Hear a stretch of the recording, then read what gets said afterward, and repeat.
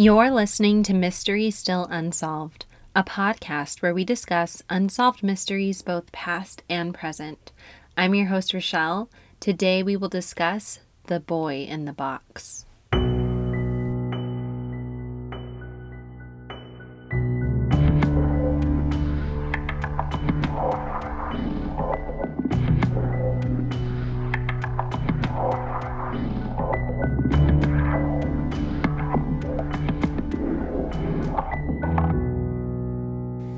Hello, and welcome back to Mystery Still Unsolved.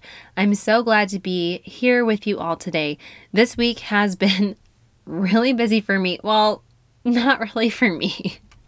More my husband. It's been really busy for my husband. We have a little half bathroom off of our laundry room, and last May, so in 2020, we gutted it. We took everything out of it, and since then, not much work has been done to it until I, volunteered my home for a baby shower coming up this very Saturday. So in like 6 days. And now Brian is trying to get it all done in time, scrambling. Brian actually works best when there are rushed deadlines. So far, he's been doing pretty well. He tiled our floor this past weekend, and it looks really great. He's going to grout it today, and after that, from what he's told me anyway, it should go pretty quickly from there. There's still shiplap to put in. There's wallpaper to put up, toilet and sink installation, baseboards, and all of the cosmetic and frou-frou stuff like lighting and decor. I am overwhelmed just talking about it, and I'm not even the one doing it, so... but I'm sure he's going to get it done. Yeah, I'm sure he's going to get it done. Like I said, he works really well under pressure and he likes to get things done himself. So I know it's going to look great in the end. I just got to have a little faith. Thank you all for taking the polls last week. More people got the answers right than wrong. So that means a lot of you listened to the latest episode and took a lot away from the episodes. Those statistics are startling. They're bananas. I can't get over it, and it seems like all of you guys couldn't either. If you have no idea, zilch idea what I'm talking about, then head on over to the Instagram at Mystery Still Unsolved. After a case, I will normally post polls in the stories to just kind of gauge what you guys thought, put some feelers out there. I also post pictures and videos related to the cases that we solve, that we cover each week. If Instagram isn't your scene, that's totally cool. I appreciate that. I respect it. I can admire somebody who enjoys living off the grid. I also have a website. It's www.mysterystillunsolved.com. There you can download all of my episodes for your ears' enjoyment. So what are you waiting for? Go over there and start binging. Today, we will be covering a case that I first learned about from an interesting source. Not that it was an unlikely source. This television program is notorious for using real cases to inspire their episodes. If you don't know what I'm talking about, I'm about to tell you. So when I was in high school and college, I was obsessed with the show who starred Shemar Moore. Do you know what show I'm talking about? If you know what show I'm talking about, we are officially BFFs. Are you thinking Criminal Minds? We are soulmates. I lived with my grandma for a little bit in college, and I even got my grandma hooked onto it. Every Monday night when I'd come home from school, she'd be in our living room on the couch with our drinks and snacks, ready to watch a new episode. In one episode, there is a boy in a box who is discovered near a fall festival, fall carnival thing. And I wondered if that was based on anything that really happened, because Criminal Minds does that a lot. So I gave it a goog, and now here we are.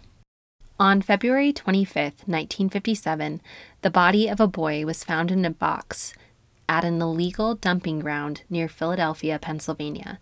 After an autopsy was conducted, it was found that the boy was most likely somewhere between the ages of 4 and 6. He weighed 30 pounds and stood 3 foot 3 inches tall. The boy was found without any clothing, but he was carefully wrapped in a blanket. The boy's hair had been recently trimmed and his body cleansed. For me, this indicates some type of remorse. But let's continue.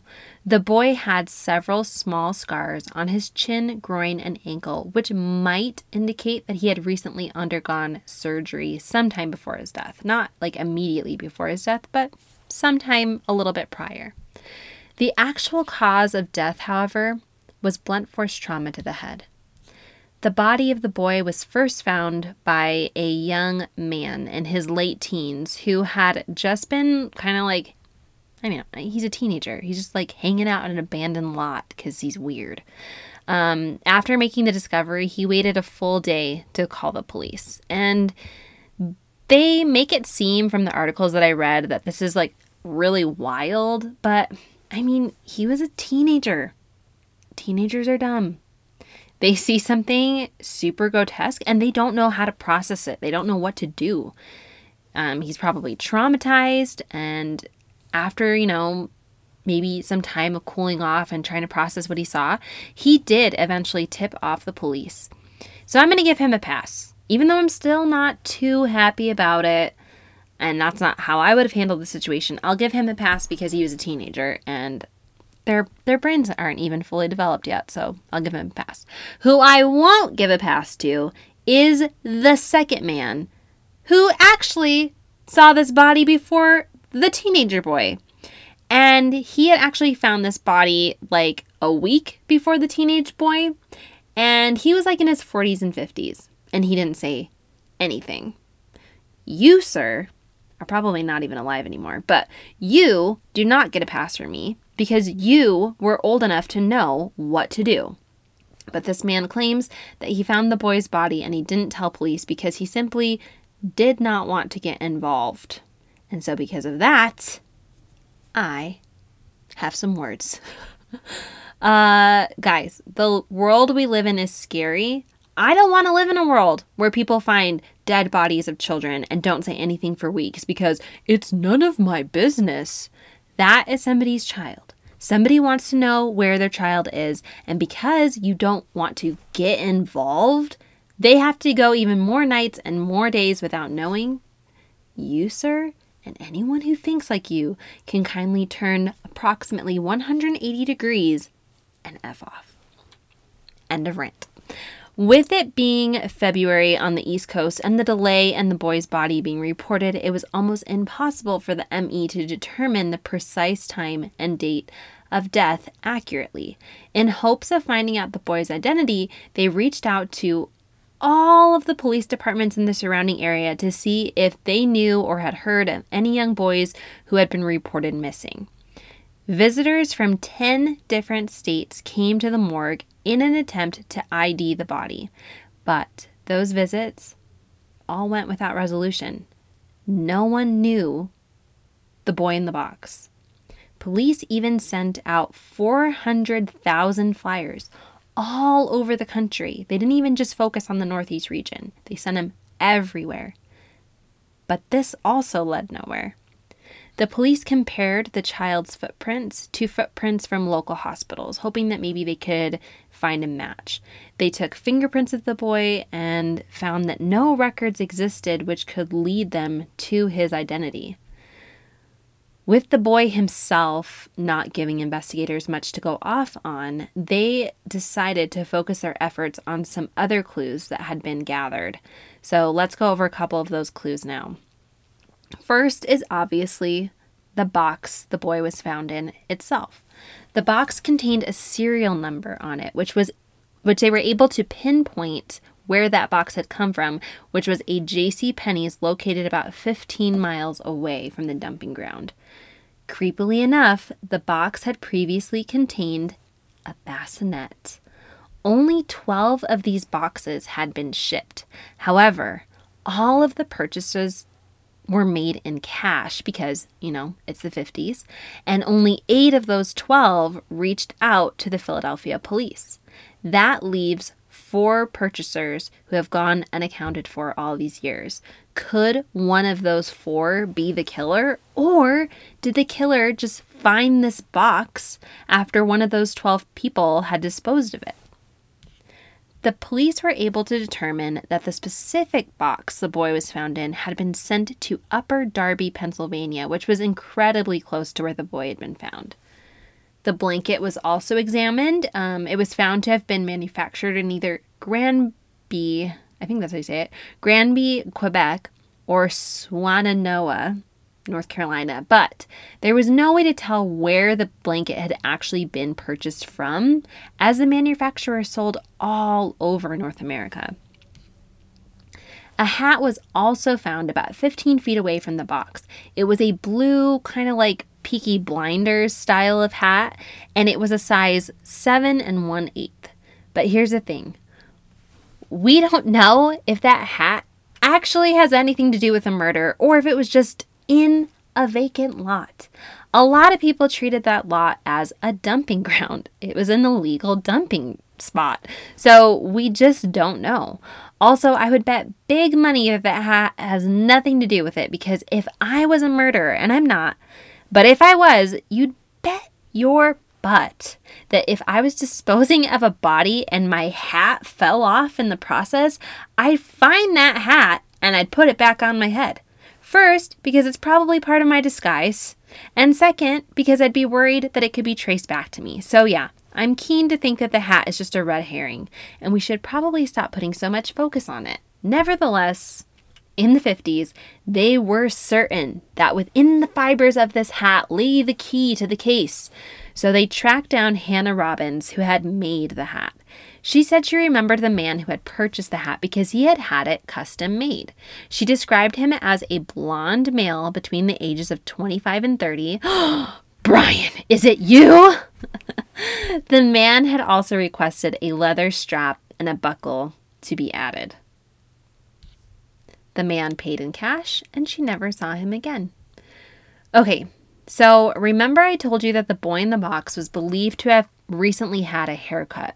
Well, you might be wondering, how could they possibly know that? Well, the boy's haircut was hastily made and was probably done while his body lay dead in the box, because the boy had pieces of his own hair clippings in the box with him. Frank Bender, a forensic artist, believed that the boy had actually been raised to believe that he was a girl. So because of that one guy's statement, and the 50s being undoubtedly a snooze fest, they latched onto this idea like it was taking off into space and began circulating images of the boy, but with longer hair and dressed as a girl, to see if they would get any leads. But shockingly, it didn't lead nowhere. Other than the fact that the boy had gotten a haircut recently, they kind of just glaze over the way that they came to this conclusion that the boy may have been raised as a girl. There's like no breadcrumbs, there's like literally nothing as to why they just randomly came up with this decision that he obviously was raised as a girl. But again, the 1950s, who needs evidence to back up claims anyhow? With all the dead ends, it might surprise you to know that there are many theories. But there are, so let's get into them. All right, the first theory comes from a couple of authors who were tipped off about a man from Philadelphia who said that he once rented a home to a man who claimed to have sold his son. And he believed that the son could possibly be the boy in the box, which, if I was renting a home and a prospective or existing tenant shared such information with me, immediate grounds for eviction, in my opinion. An expert looked at pictures of the boy to try to come up with a sketch of how the father of the boy might look, and agreed that similarities would warrant further testing of that weird dude who claimed that he sold his son. So apparently that dude, the police went and talked to him, and he had another son who, for whatever reason, he hadn't sold. The boy in the box and the son had similar ear structures, and I'm not really sure what that means, but what I'm guessing is that they probably had some type of, not like a mutation, but just like something that doesn't look like the normal ear. Like, for example, in my head, I'm thinking about my son. He has one ear that's like perfectly round, and then on the other ear, it's a little bit more square on the top. And so I'm wondering if that's kind of what they're talking about, like the similarities in the ear. So a DNA sample was taken from the son who wasn't sold, but the police never disclosed if the DNA had matched the boy in the box or not. So did they test it and it just didn't match and they just didn't bother reporting it? Or did they test it and it did match, but they needed more proof to determine if the father had really killed his son? And so for fear of saying like, hey, it's a match, but we don't have enough evidence against you, please don't run away. Maybe that's why they never mentioned it again. The second theory floating around originated with Remington Bristow, who was the medical examiner who investigated the case originally, and then he continued to do so for about 37 years. He gathered every article that ever came out about the boy and spent thousands of his own money and countless hours investigating the case. He traveled to Arizona and Texas following potential leads and even consulted a psychic who held staples from the box, hoping that it would point them in the right direction. And now is when it gets a little weird. Before, it just seems like really nice, like this medical examiner is just really touched by this case and he just wants to figure out who did it, and he feels terrible that nobody's coming forward to claim this boy. And then he takes it to a psychic, which, I mean, that's a little weird, I guess. But I feel like when you're in desperate situations, you'll try about anything. Like, I know that I've been there. But this is where it gets a little weird.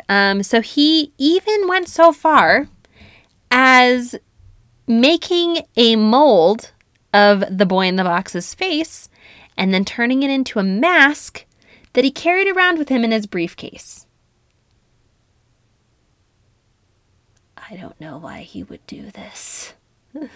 It's a little odd. Like, is he showing people the picture of the boy and being like, have you seen this boy? And they're like, no, sorry, he doesn't look familiar to me. And then he takes out his briefcase and like takes out a 3D mask of the boy's face. He's like, what about now? It just seems weird to me. It rubs me the wrong way a little bit. I was impressed by those first two a little bit. The third thing, the psychic, I was like, oh, okay.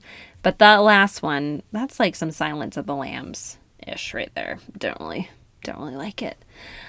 Bristow theorized that the boy might have died accidentally. The boy did not seem to have been like neglected or famished or abused. He seemed to have been a very well taken care of little boy.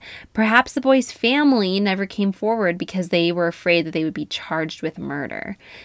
Based on a hunch given to Bristow by the psychic, the article I found said based off a clue that they got from the psychic, but that's an oxymoron to me, so I'm calling it a hunch. But really, I could probably just say, because the psychic made a informative guess, they investigated a local family who had a history of raising foster children in the area. So the foster family had actually already been interviewed by police.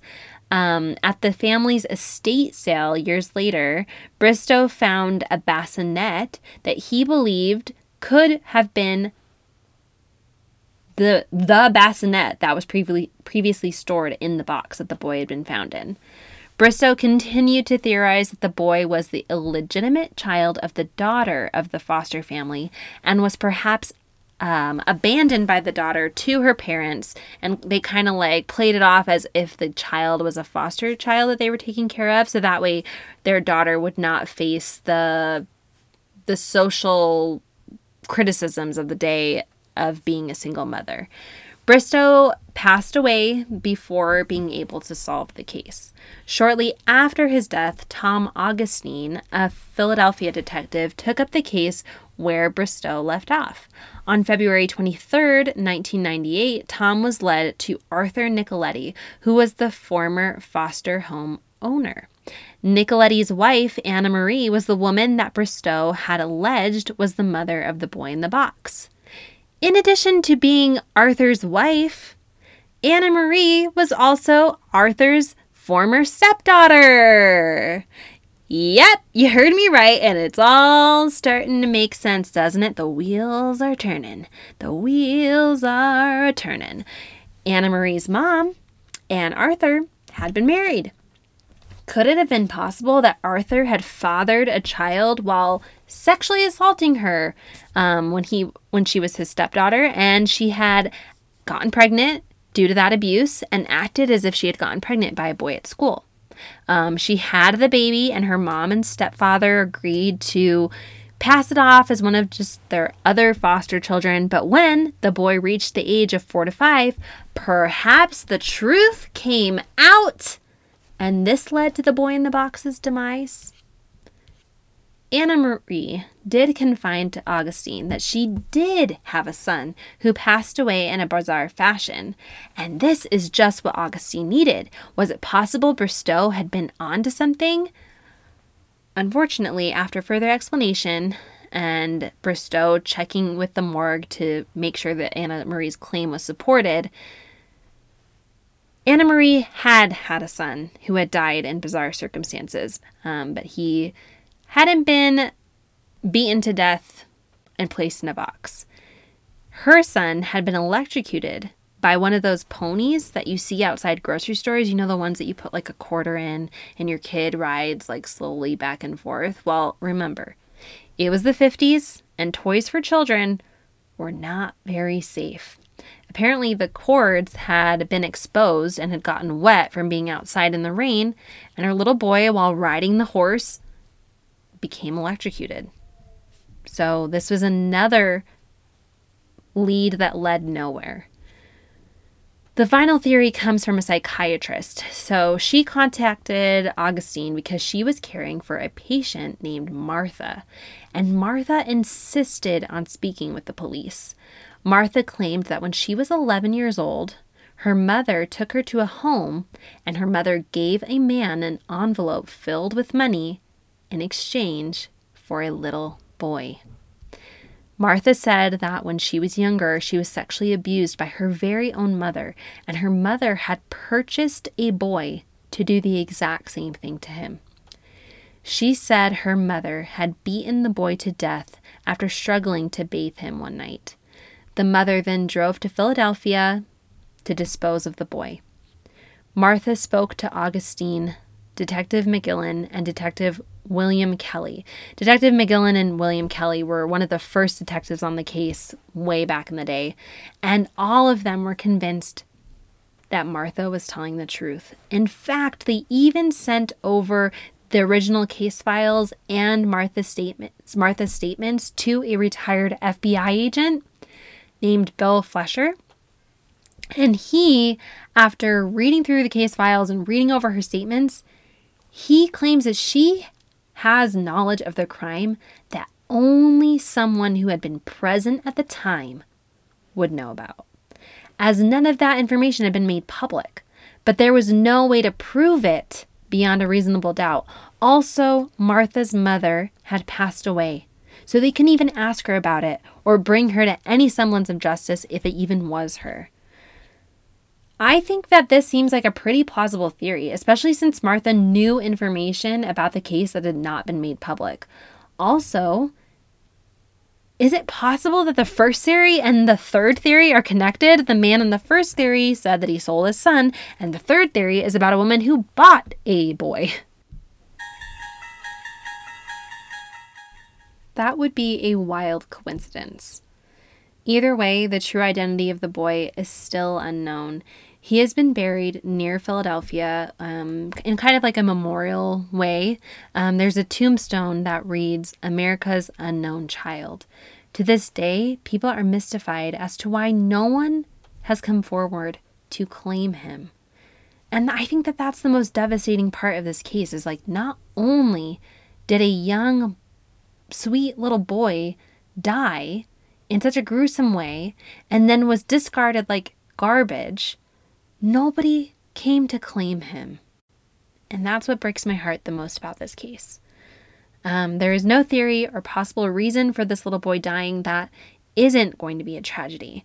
It seems like he lived a short little life.